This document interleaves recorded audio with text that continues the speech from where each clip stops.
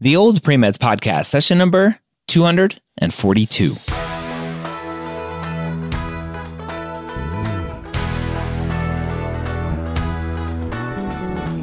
You're a non-traditional student entering the medical field on your terms. You may have had some hiccups along the way, but now you're ready to change course and go back and serve others as a physician. This podcast is here to help answer your questions and help educate you on your non-traditional journey to becoming a physician.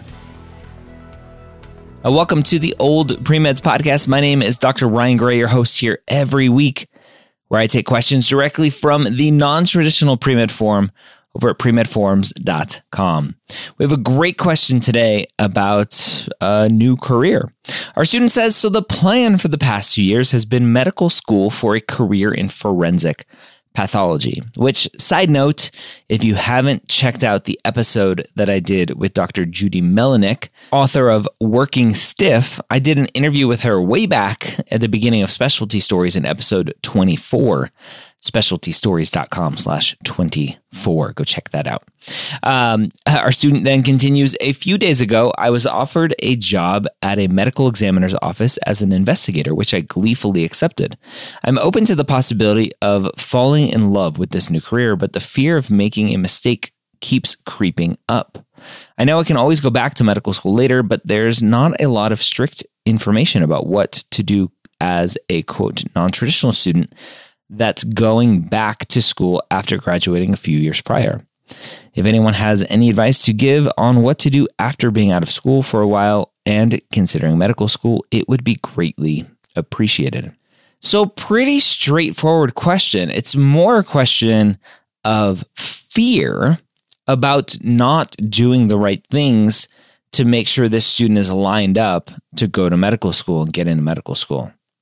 And at the end of the day, how I like to think about non-traditional students, instead of obviously freshman, sophomore, junior, senior, is how many years away are you from when you want to start medical school? Now, obviously, if you have no science courses and you want to start medical school next year, that's probably not going to happen. And so there has to be this realistic time frame in mind. And that's actually something that we can put into Mappd, right? Mappd.com, our new technology platform. We can say, hey, I'm a non-traditional student. You put your anticipated start of medical school, and we can go, hey, you don't have any other class, like you don't have any science classes, you're not going to get them all done, right? That's potentially the kind of logic that we're building into Mappd. So random aside there. That's really the question is, as a pre-med student, don't look at freshman, sophomore, junior, senior. As a pre-med student, where are you in your journey? Do you have the prereqs done? Do you have time to study for the MCAT? When are you planning on taking that? And more importantly, before you do anything else, and I had this discussion with a 50-something-year-old lawyer the other day, was he went back to school without really convincing himself, without really clarifying in his mind and solidifying and verifying is the right word that I've been thinking about for the last 30 seconds, verifying in his mind that medical school is what he wants, right? He's had this idea, this thought, this just little seed. It's like, I think I want to go to medical school. And so he went and started classes. Well, no, let's go shadow. Let's go get some clinical experience to make sure that you're not just hallucinating and you really do want to go to medical school. There's nothing worse than getting several $100,000 into debt to go to medical school, knowing at the end that you don't want to be there. So verify first. So as a non-traditional student, the question is, well, why do you want to be a forensic pathologist? Where did that love come from? Make sure that you are solidifying in your mind that you want to be a physician. If you have shadowing and clinical experience and all of that fun stuff, and that's going along swimmingly, and you're like, yep, every day, yep, I want to be a physician. Yep, this is just a stepping stone to me being a doctor. This is golden. I'm good. I'm excited. This is what I want. Great. Now let's look at your courses. Where are you with your prereqs? Where are you with your GPA? If you've already graduated, what does your GPA look like? Do we need to fix your GPA? Is your GPA great and we just need to add prereqs? If we need to fix your GPA, how long is it going to take to fix? What other classes can we take on top of your prereqs to make sure that we show a nice, strong upward trend in your GPA? And I love on Maps, on the dashboard, you see a nice little graph showing everything with data on all of that. So it's so fun. Where are you with all that? Those are the questions in my mind, not am I doing everything right to get to medical school? Because there is no right path. One of my favorite words, my favorite new words that I learned is equifinality. Everyone who gets into medical school ends up in the same spot, right? They're in medical school. That's the equifinality, the final part, right? Equifinality means no matter what path every student took, they all ended up at the same point. And I like to harass my wife about this all the time. She's like, well, I went to McGill in Canada and it's the Harvard of Canada. I'm like, I went to University of Florida. I think it was ranked the number one party school at the time.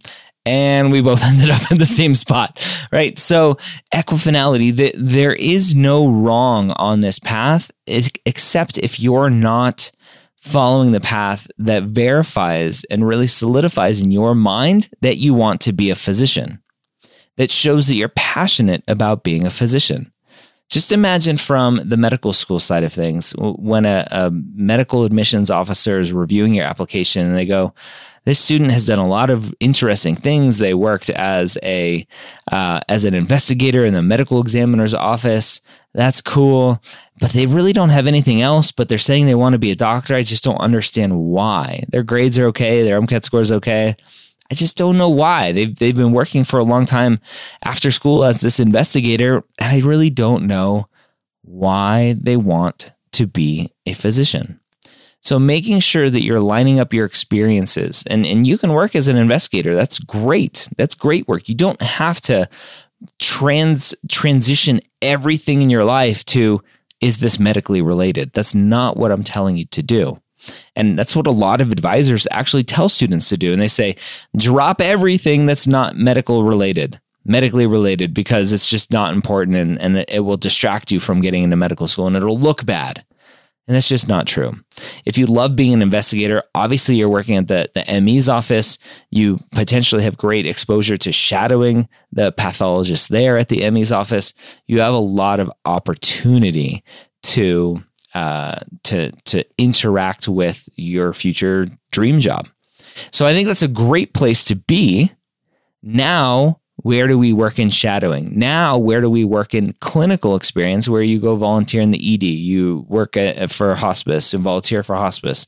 You do something else to get close to patients, live patients, and interact with patients. That's the biggest goal. And then obviously working in the MCAT and taking that and then applying.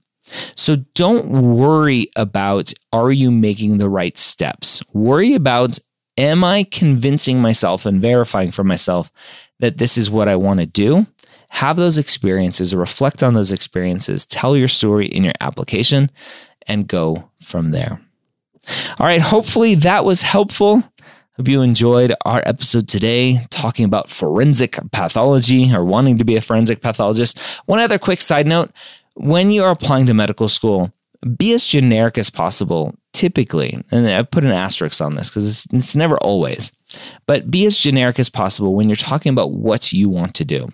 The goal of the application to medical school is mostly focused on, why do you want to be a physician, not what kind of physician do you want to be.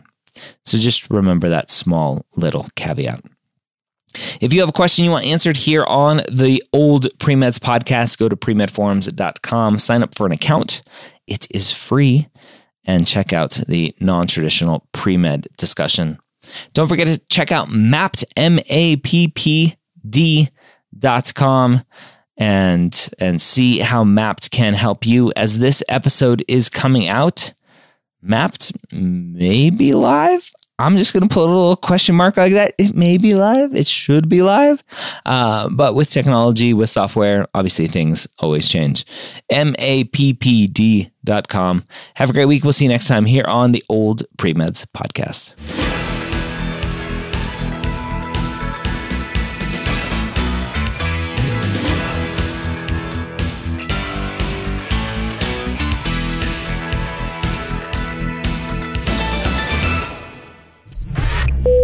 This is MedEd Media.